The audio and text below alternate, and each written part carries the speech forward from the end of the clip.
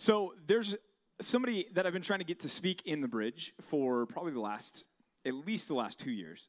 And every time I ask him, it's like, oh man, I'd love to, but I've got these other things going on. I'd love to, but it's really busy. I'd love to, but I'm preaching in this other ministry. I'd love to, but. Well, last week, I finally wore him down. And he is not somebody foreign to preaching in our church. He oversees our Edge ministry, soon to oversee our Narrow ministry. And he is one of your peers, but he is definitely qualified to come and open up God's word with us tonight. He will be continuing in Hebrews, so please welcome up Nathan Yovichin. Welcome, Nathan.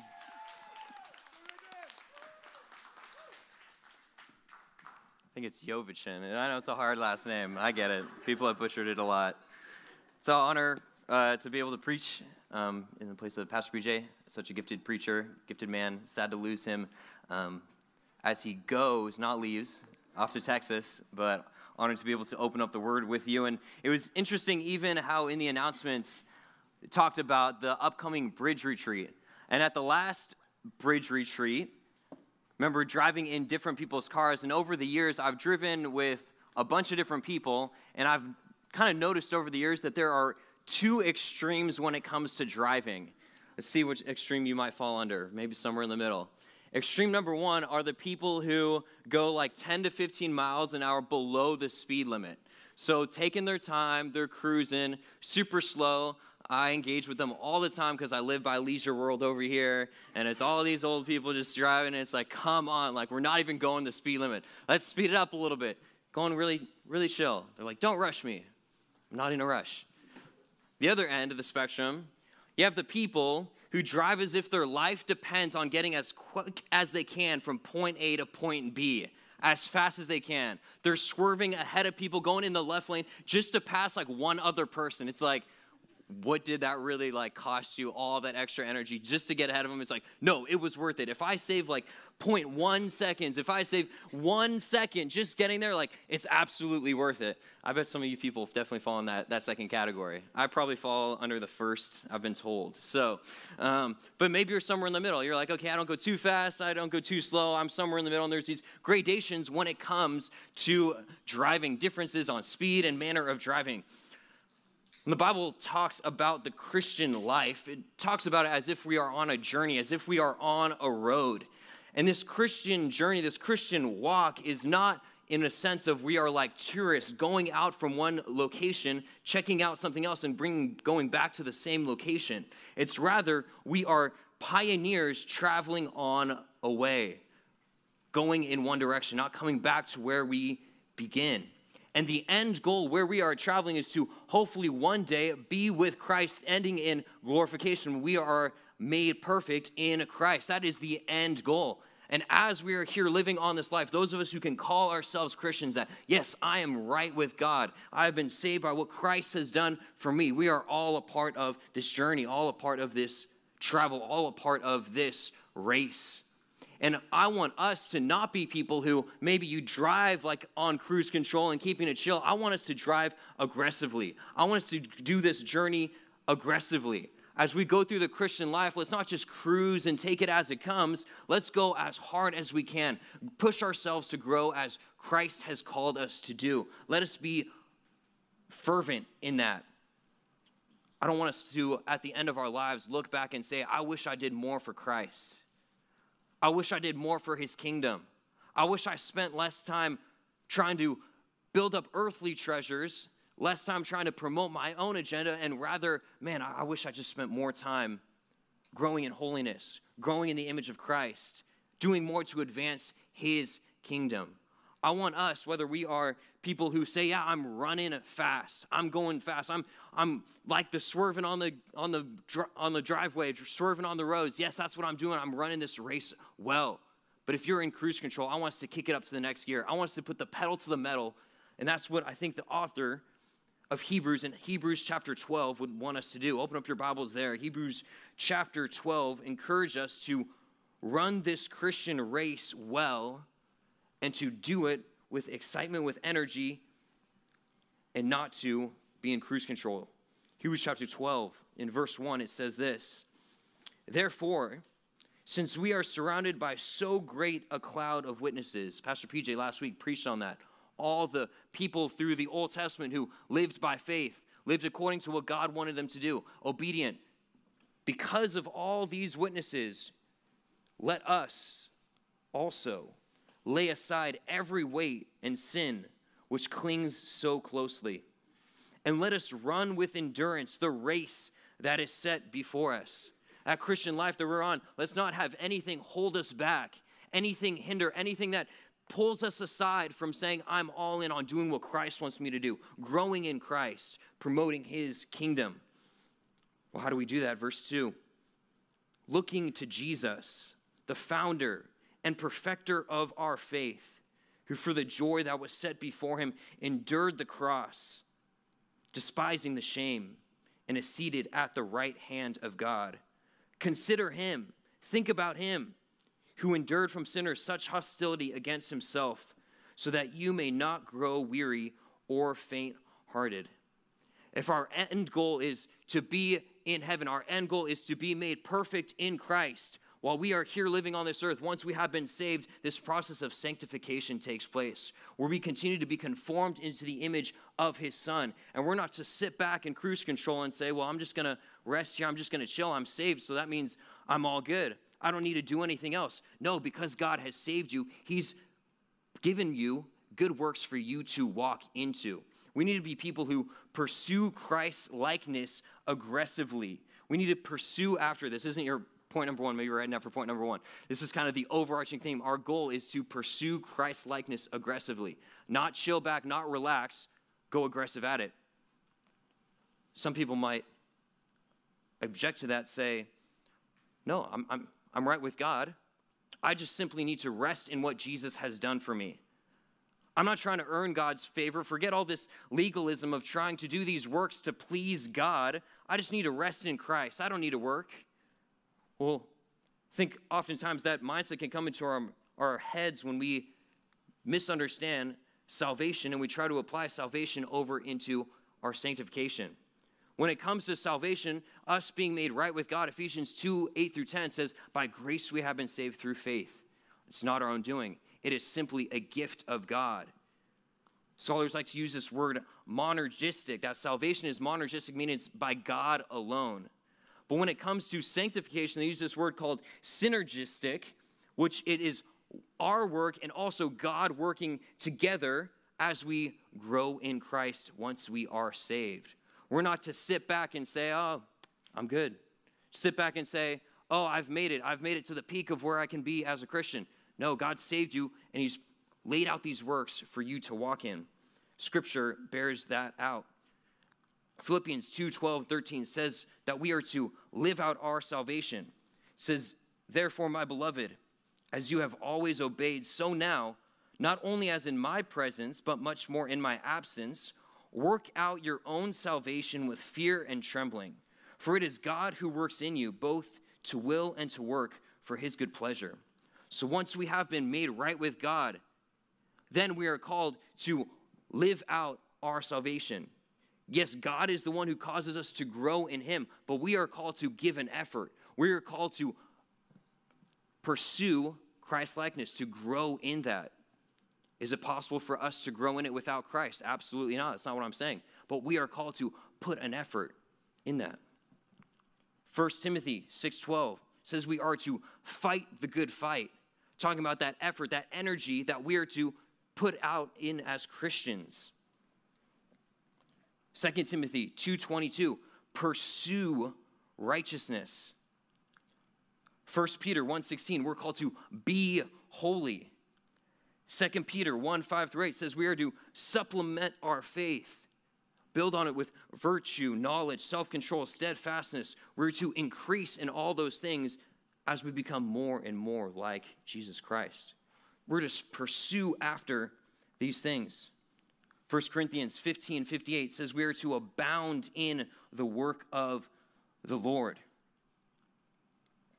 1 Thessalonians 4:1-4 talks about how we are to control our body when those sinful temptations come in our way. No, we are to have our body under control. And is it possible to do any of these things apart from Christ? No. That's why it's God working in us. But it's not me just sitting back, relaxing, saying, I can just put it in cruise control and I'm good. No, we're to fight sin. We're to flee sin. We're to pursue righteousness. We're supposed to fight the good fight. This is effort that we are supposed to put forward if we are to run the race well, with endurance, the race that is set before us. And if we want to pursue Christ-likeness aggressively, if we want to run this race well, if there is something that causes us to hold back from that, we need to ditch it as quick as we can. Point number 1, go ahead and write this down. Remove distractions from pursuing maximal holiness. You need to remove distractions from pursuing maximal holiness. Those distractions are described for us in Hebrews chapter 12, 1 and 2. Those weights and those sins that cling so closely, that hold us back in the race, the Christian life that we are to walk in, growing in Christ. Think about it. If I told you, all right, get in your car. I need you to get as fast as you can from here to the Spectrum. Fastest one. Let's all get in there. I mean, like, my car's not going to make it very far. 04 Honda Civic. So I'm definitely going to win. No, probably not going to win. But you get in your car, and if I said, like, act like your life depends on it. Like, drive as fast as you can. I bet you do some things differently than you would do when you're just going to drive your way home tonight. Maybe if you drive your way home tonight, you'll take it casually, take it slow. Maybe you'll be a little tired. If I'm saying, no, drive as fast as you can, you're going to be alert. You're going to be ready. You're not going to be like brushing your hair, looking in the rearview mirror. You know, like some people like to eat snacks. You're going to be like eating snacks as you're going along. You're not going to be, oh, like look at those people walking on the side of the road. That's kind of funny. Or look at the billboards up on the. No, you're going to say, I don't care about all these other things that are trying to grab my attention. My goal is to get from here to the Spectrum as fast as possible. Let's do it. Any distractions, I'm going to get rid of. When it comes to us pursuing Christ-likeness, when it comes to us saying, God, you want me to obey your word, follow the example of Christ. If there are things holding us back from that, we need to eliminate those things in our life. Weight and sin is what Hebrews 12, verse 1 talks about. These two categories of things that can hold us back from pursuing holiness like we should. 1 John chapter 2, verses 15 through 17 talk about the sins that can hold us back. It says this, 1 John 2:15 says that we are to not love the world or the things in the world. If anyone loves the world, the love of the Father is not in him. For all that is in the world, the desires of the flesh and the desires of the eyes and pride of life is not from the Father, but is from the world. And the world is passing away along with its desires. But whoever does the will of God abides forever. We're not to be caught up with the desires of our flesh. As Christians, yes, we have these new desires, but we still have our sinful flesh that wants us to do the wrong thing. And we are called to fight against those things. What are the sins in our life that are holding us back from pursuing holiness like we ought to?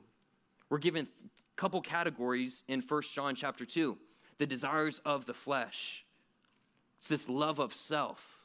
Love of whatever I want to do. Whatever feels good to me, that's what I'm going to do.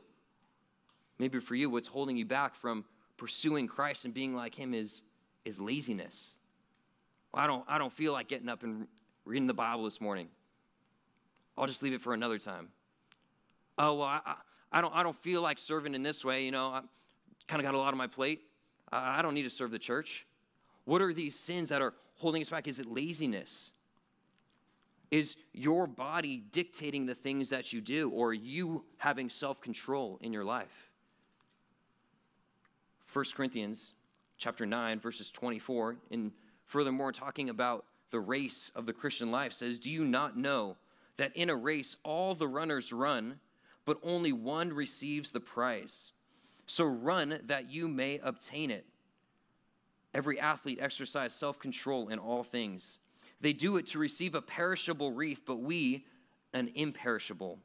So I do not run aimlessly. I do not box as one beating the air, but I discipline my body and keep it under control, lest after preaching to others, I myself should be disqualified. Rather than our sinful flesh dictating what we do, we need to keep our body under control. If our sinful flesh says, hey, you don't need to pursue Christ. You don't need to live out the commands that Scripture has called us to do. You don't need to do that. You don't feel like doing that? It's all good. Just relax. No, we got to aggressively go after that. Keep our body under control.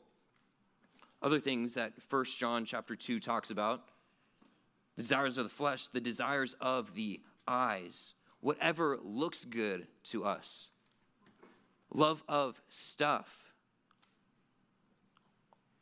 is our pursuit of gaining possessions here in this life, holding us back from pursuing Christ and his kingdom like we ought to.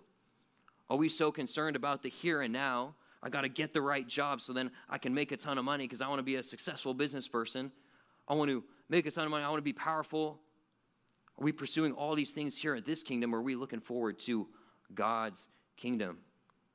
Matthew 6:20 talks about this. Lay up for yourself treasures in heaven, where neither moth nor rust destroys, or where thieves do not break in and steal.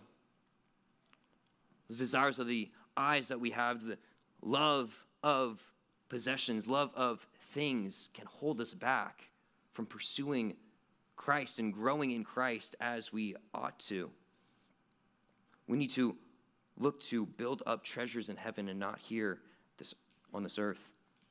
So it's the desires of the flesh, desires of the eyes, also the boastful pride of life, this love of status. Whatever promotes myself. Maybe pride is something that holds us back from pursuing becoming more like Christ as we ought to. Maybe you've been a Christian for a little while and you've kind of got to this point where you think, oh, I've arrived. I've made it. Becoming stagnant in your walk. Well, that sin needs to be put aside. That sin needs to be removed. Maybe selfishness is the sin in your life. Caring about what you want yourself over what God wants. Maybe boasting is your sin. Always trying to give the praise of where you're at in your walk with Christ and saying, oh, it's all due to me. It's all about myself. And that's hindering you from growing in Christ's likeness because you're not recognizing, no, it's God the one working in you. Boasting. Philippians 3, verses 13 and 14 says, brothers, I do not consider that I have made it my own. But one thing I do, forgetting what lies behind and straining forward to what lies ahead, I press on toward the goal for the prize of the upward call of God in Christ Jesus. Whether you can look at your past week or you can look at your past month and say, I've been pursuing and obeying Christ as I ought to. Don't let that deter you from running even harder this next week.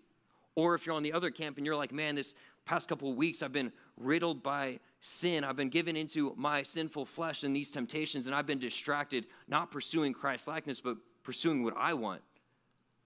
Don't let the past dictate how you're going to pursue Christ in the future. Don't be so concerned in the past whether it causes you to be too high, where Satan wants you to, so then he can come and attack your pride and cause you to fall, or whether it's getting so down that you don't realize, no, just focus on pursuing Christ well today, living obedient to the commands that he has called us to. How can we pursue holiness now, here, today? So all these sins that are tempting us, Satan, the ruler of this world, wanting to lure Christians, distract us from our ultimate mission, advancing God's kingdom. Now, are we going to take serious steps to remove those sins? A passage I'm sure so many of you guys know, Mark chapter 9, talks about the severity of how we are to deal with sin. If your right hand causes you to sin, cut it off. If your eye causes you to sin, pluck it out. That's the seriousness of how we are to deal with sin. Not say, it's not a big deal that I was selfish last week. It's not a big deal that I gave into this sin last week. It's not that big of a deal. No, if it's holding us back from growing in holiness, growing in Christ, we need to take drastic steps to remove it. Take extreme steps. There are other people in this room whose entire lives are characterized by the sins that we just discussed. You can't even fight against sin because you don't have the Spirit within you. You can't even run the race because you're not even in the race.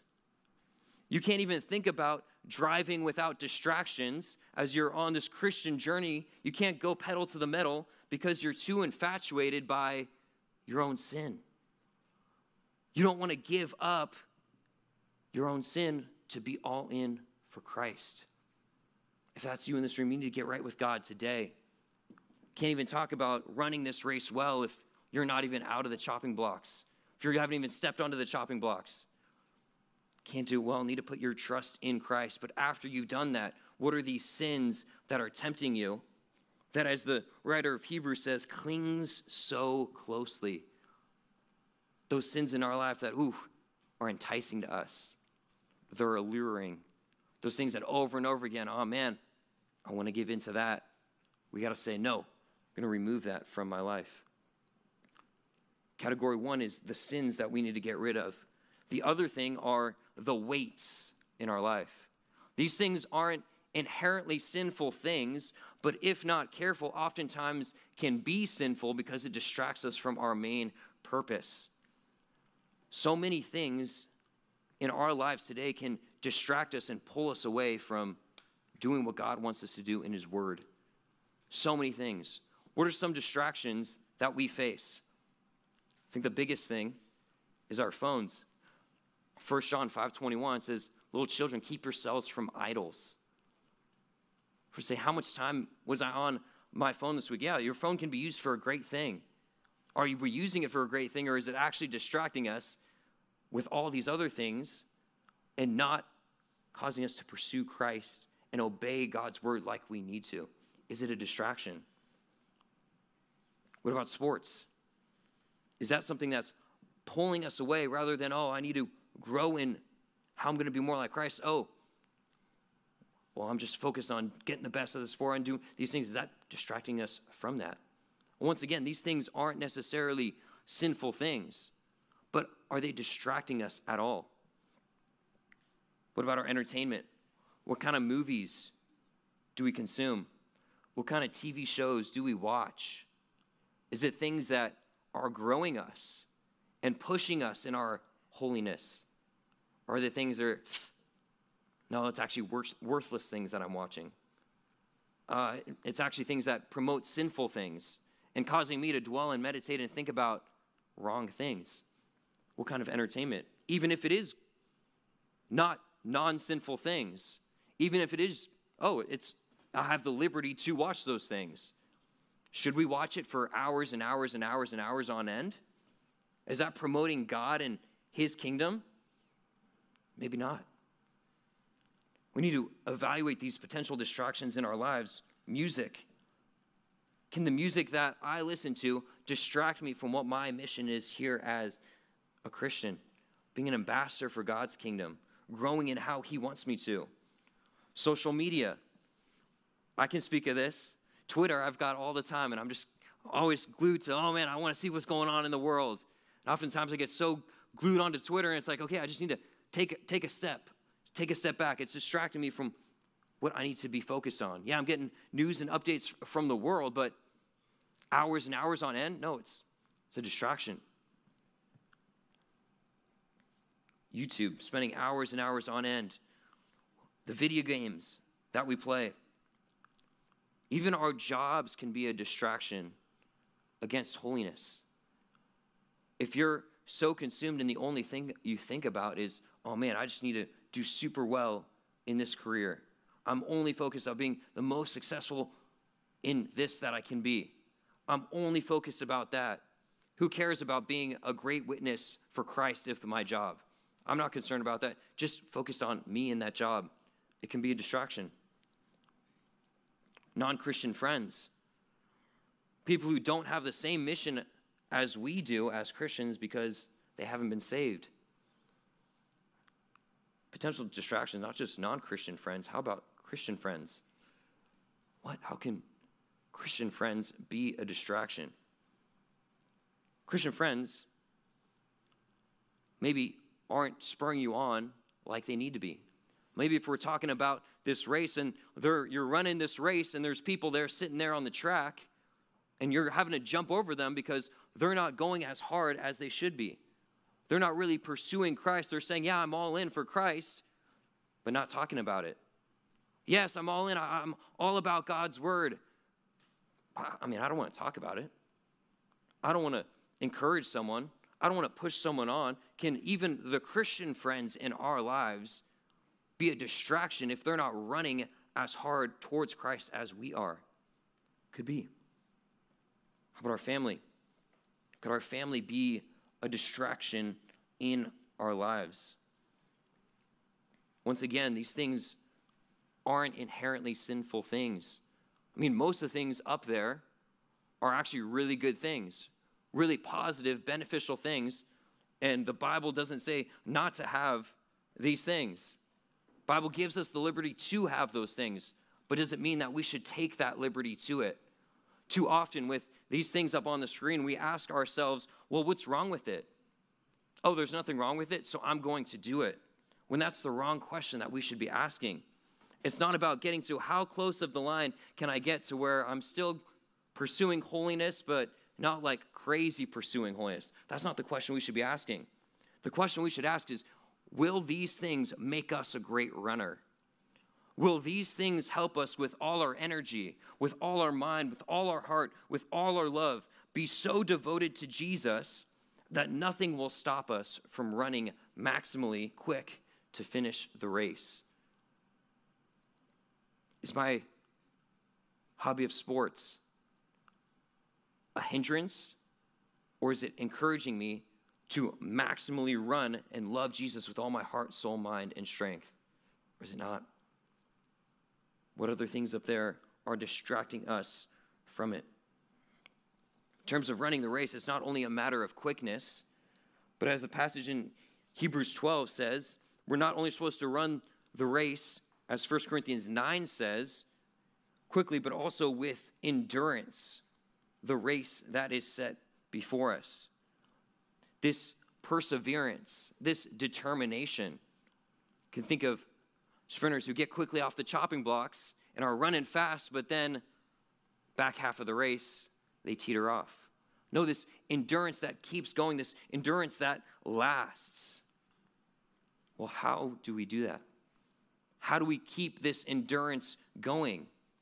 Hebrews 12, verse 2, by looking to Jesus, keeping our eyes fixed on him.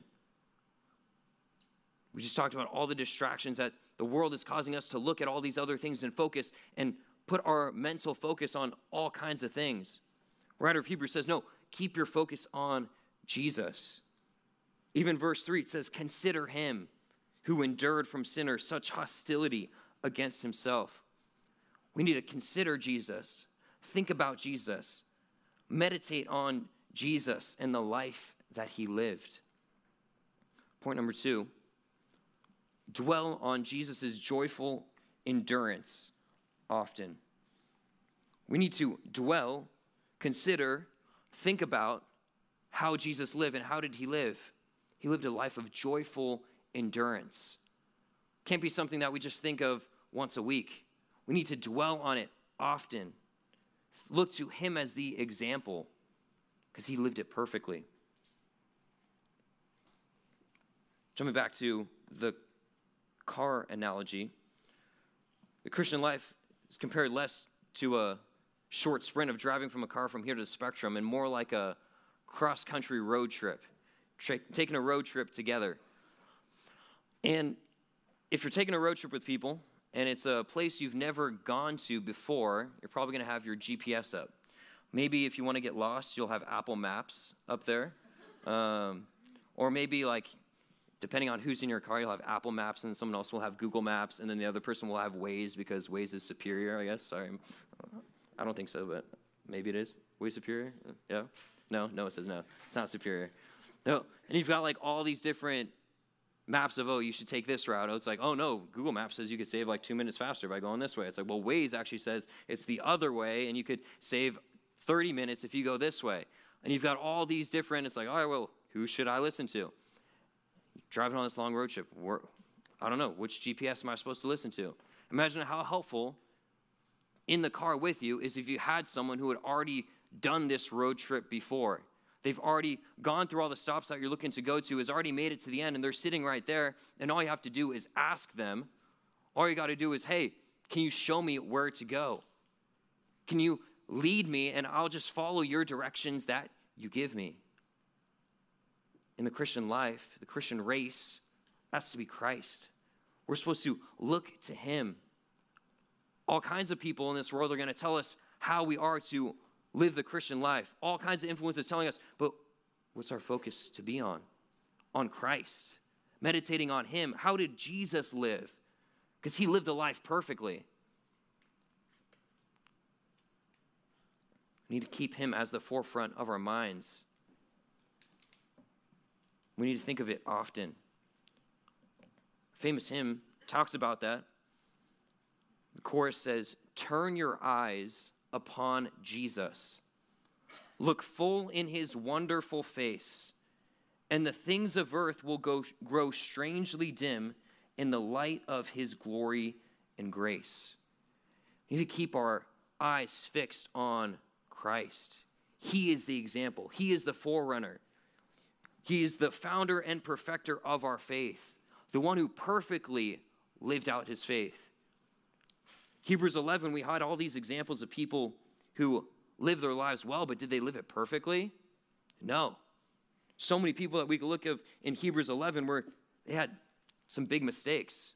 And if we were to keep our eyes just focused on these people, and we're like, okay, I'm going to live just according to what David did, well, we might fall the same sins that David fell under.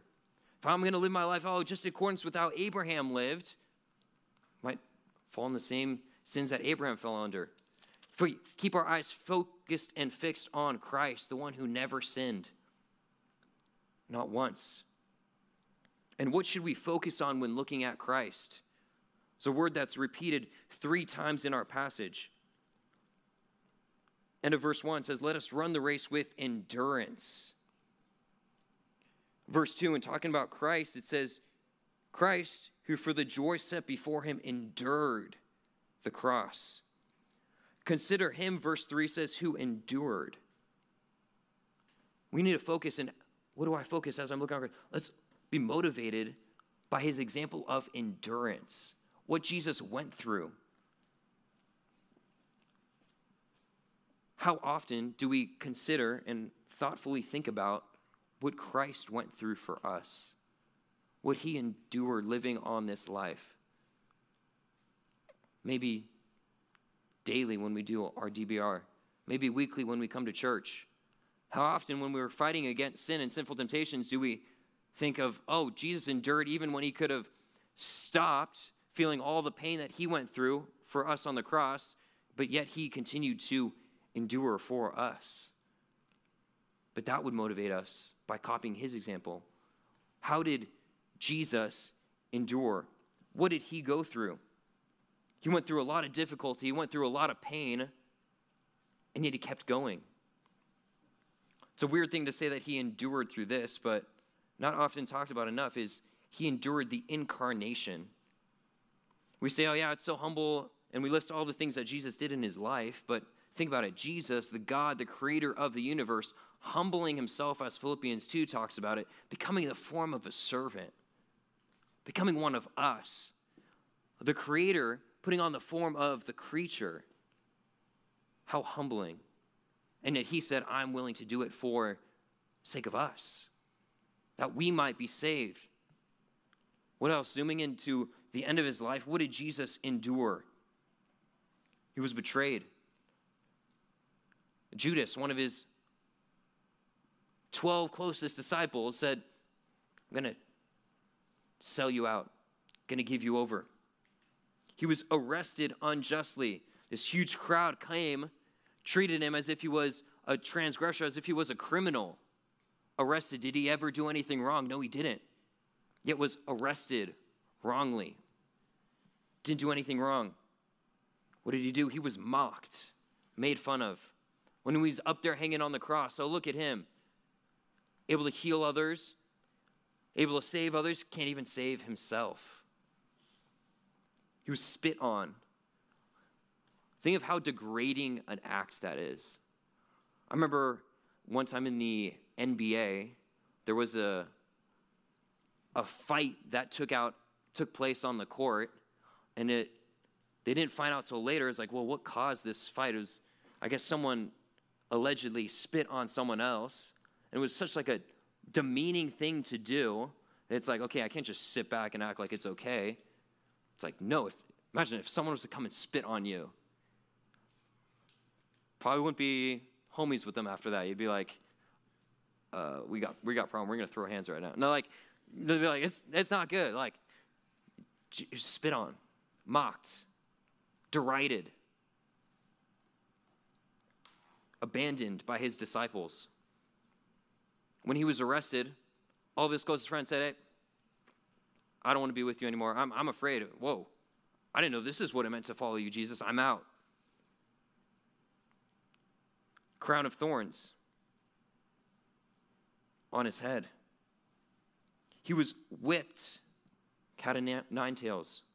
The end of this whip, bone and glass and stone, as it's thrust into his back and ripped out, taking chunks of skin and flesh off of his back that he endured. Carried his own cross. The means by which he was going to die. Not only was he placed on the cross, he had to carry it to the place of his death. And as he was put up on the cross, stakes driven into his hands, into his feet. Did that for us. Christ endured. And we can't even fathom even the full depths of what it meant, that what Jesus did on the cross. We just sang it. I'll never know how much it cost to see my sin upon that cross. Man, talk about running the race. When we're faced with sin in our lives, how often do we pause and think of what Jesus endured for us? So even though my sinful flesh wants me to do this sinful and wrong thing, I'm going to remember how Christ endured, and so I'm going to say no because that's what God wants me to do. I think if we, when faced with the temptation, pondered what Christ endured, that will give us the endurance to not give in to sin.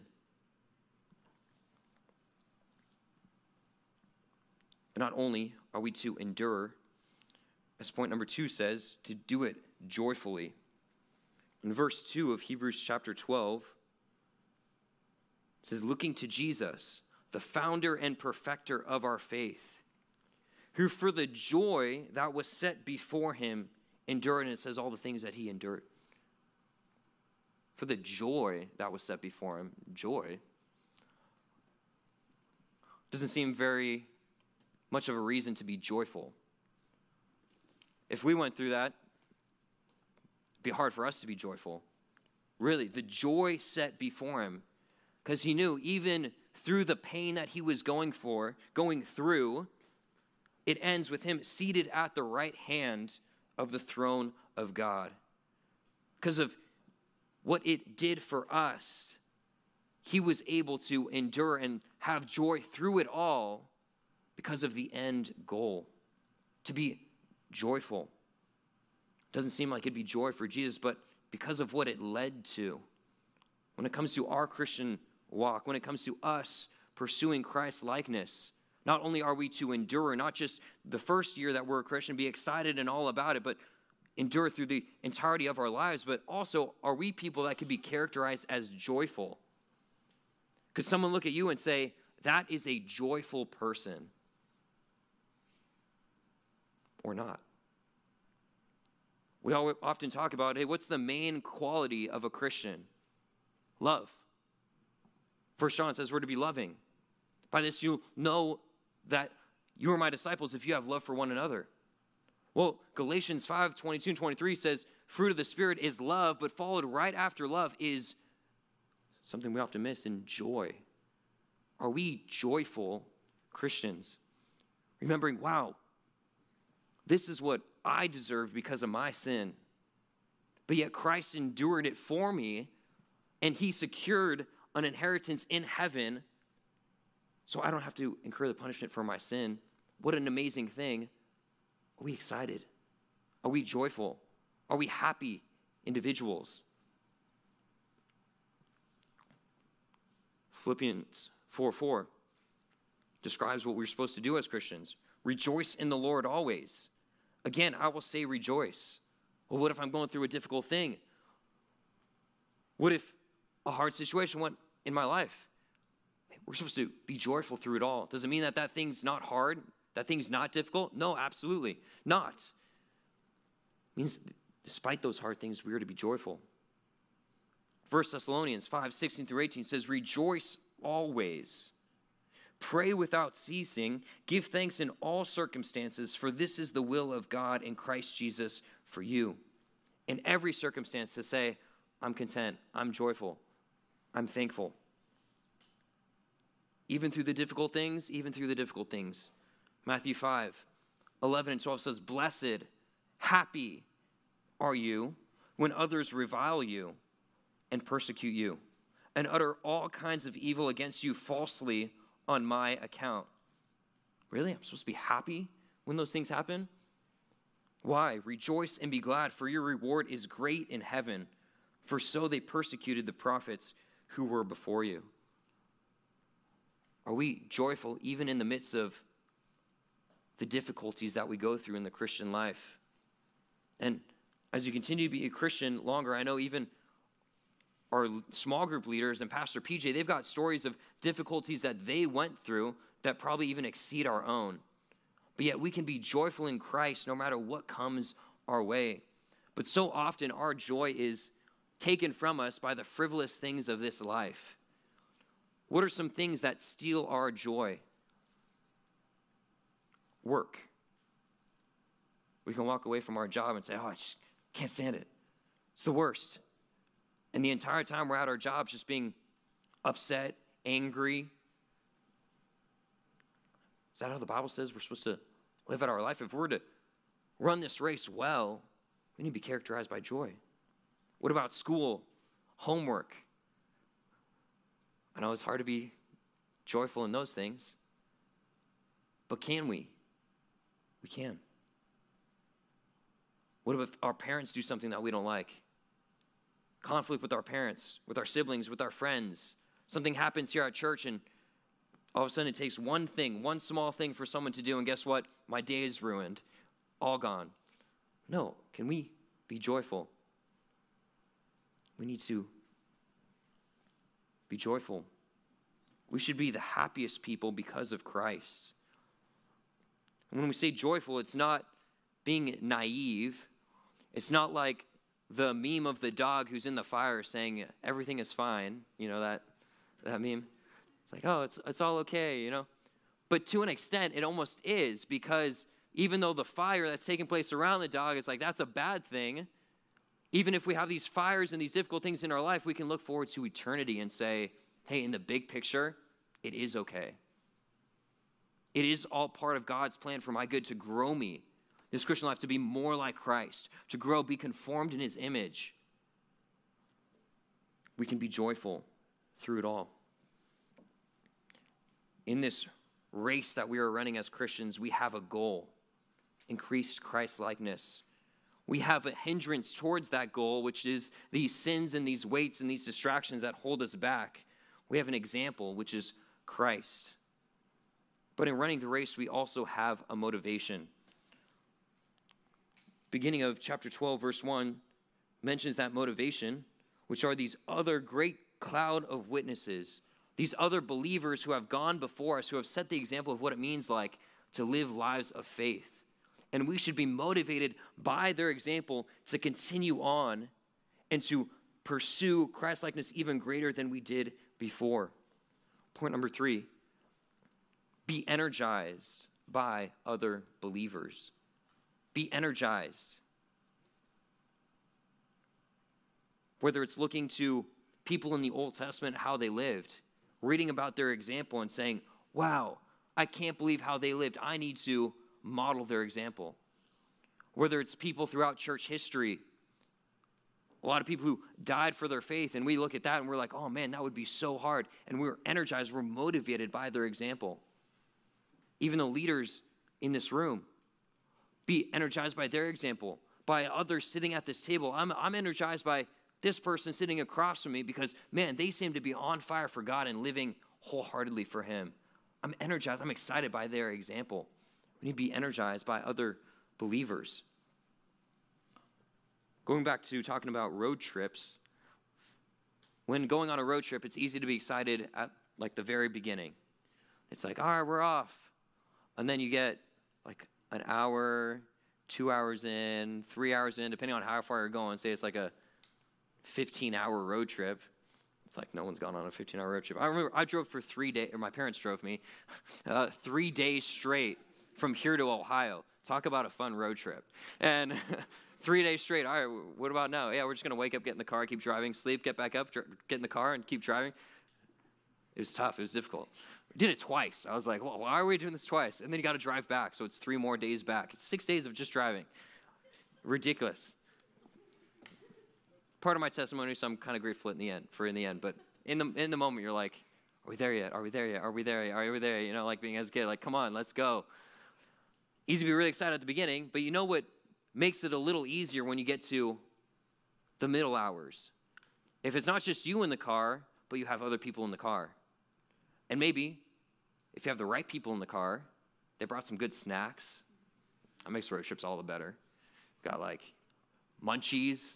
Those things are like top notch. Oreos, Pringles, all like the stuff. You take a stop at the gas station, but it's like we don't even need to stop at the gas station because I got all this food for me. Not only someone who's good at getting snacks, someone who knows just the right tunes to play for a car ride. It's like, oh, get everyone hyped, you know? You're like, let's go. Like, we can keep going for hours on end. Let's just jam out to some music. They know how to work the music just well. Someone knows how to do that. Also, someone who's entertaining to talk to. Someone who, will keep you engaged, keep you going. Say you're driving, it's getting late at night because you're driving 3 days to Ohio.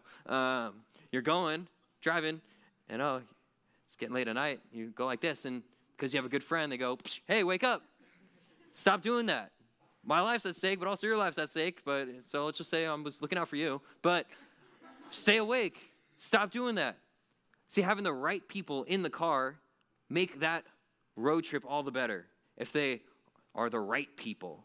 So we need to also be energized by the example that other believers have, whether it's people that have lived before us or the people that we are surrounded with right now.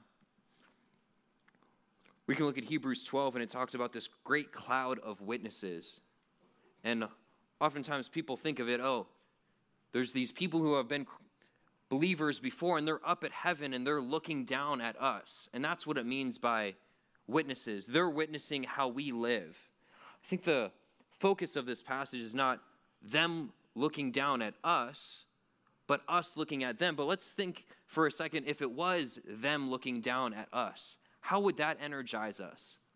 Think of a professional athlete competing in some sort of event, and say you're on the Olympic team and you're a track runner, and right before you're about to get off the chopping blocks, you look over and you see out in the stands, I don't know track runners, so let's say it's Usain Bolt right there. Usain Bolt, wow. Man, dude, that guy was fast. I think I could beat him, but no.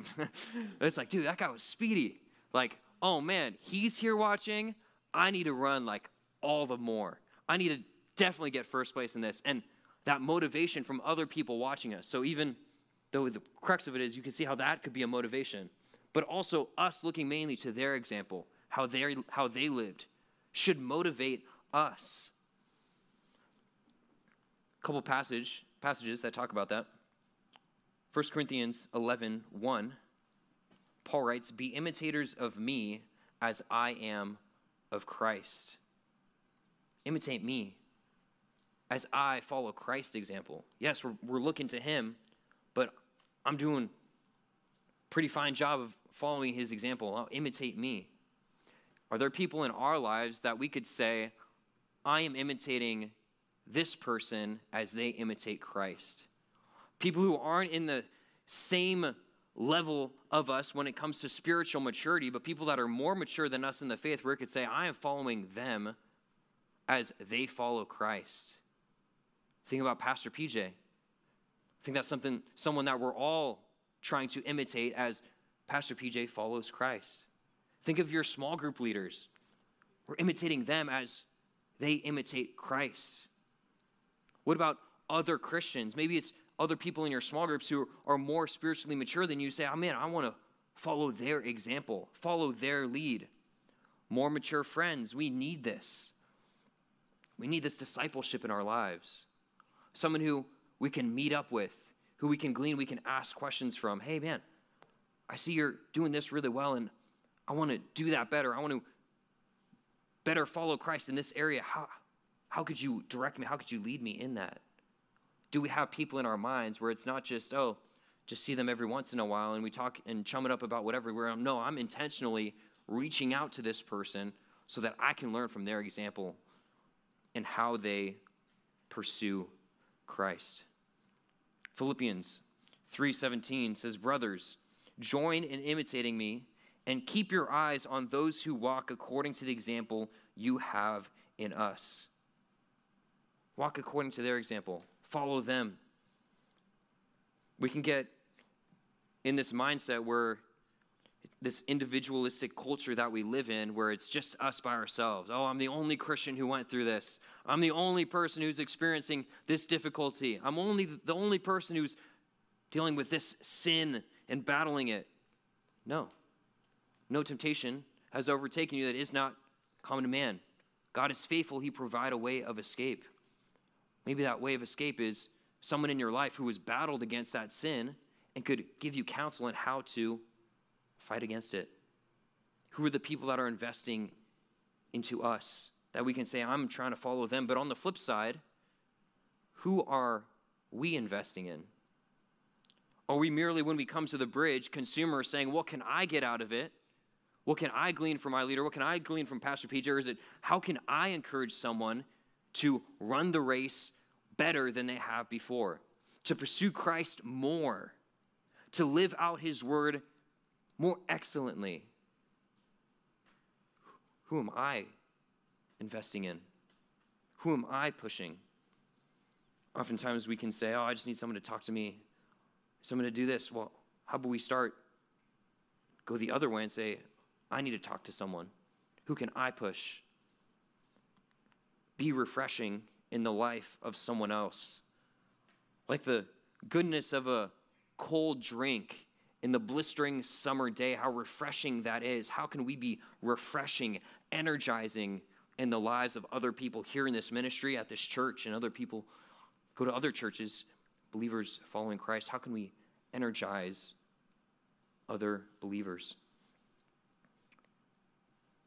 We need to make sure that we have people who are pushing us, but also make sure that we are pushing other people. So how are you doing in pursuing Christ-likeness? Are you going slow, taking your time, on cruise control, sitting in the back seat, saying, take it as it comes? Or are you engaged? You're going quick, you focused, you all in. How can I grow this week? How does God want me to fight this sin? How can I put off this sin? How can I learn from other people? Are we aggressive? The culture keeps pushing back on us. The world that we live in keeps wanting to divert us. Almost like if we're driving a car and some person's like trying to always crash into us the entire time. It's like, stop. Get out of my way. It's like this culture that keeps wanting to combat us. How will we continue to endure when the culture continues to heat up towards Christians? Will we continue to endure? Will we keep going? Will we go further on? Or will we say, I'm out? You need to endure and copy Jesus' example.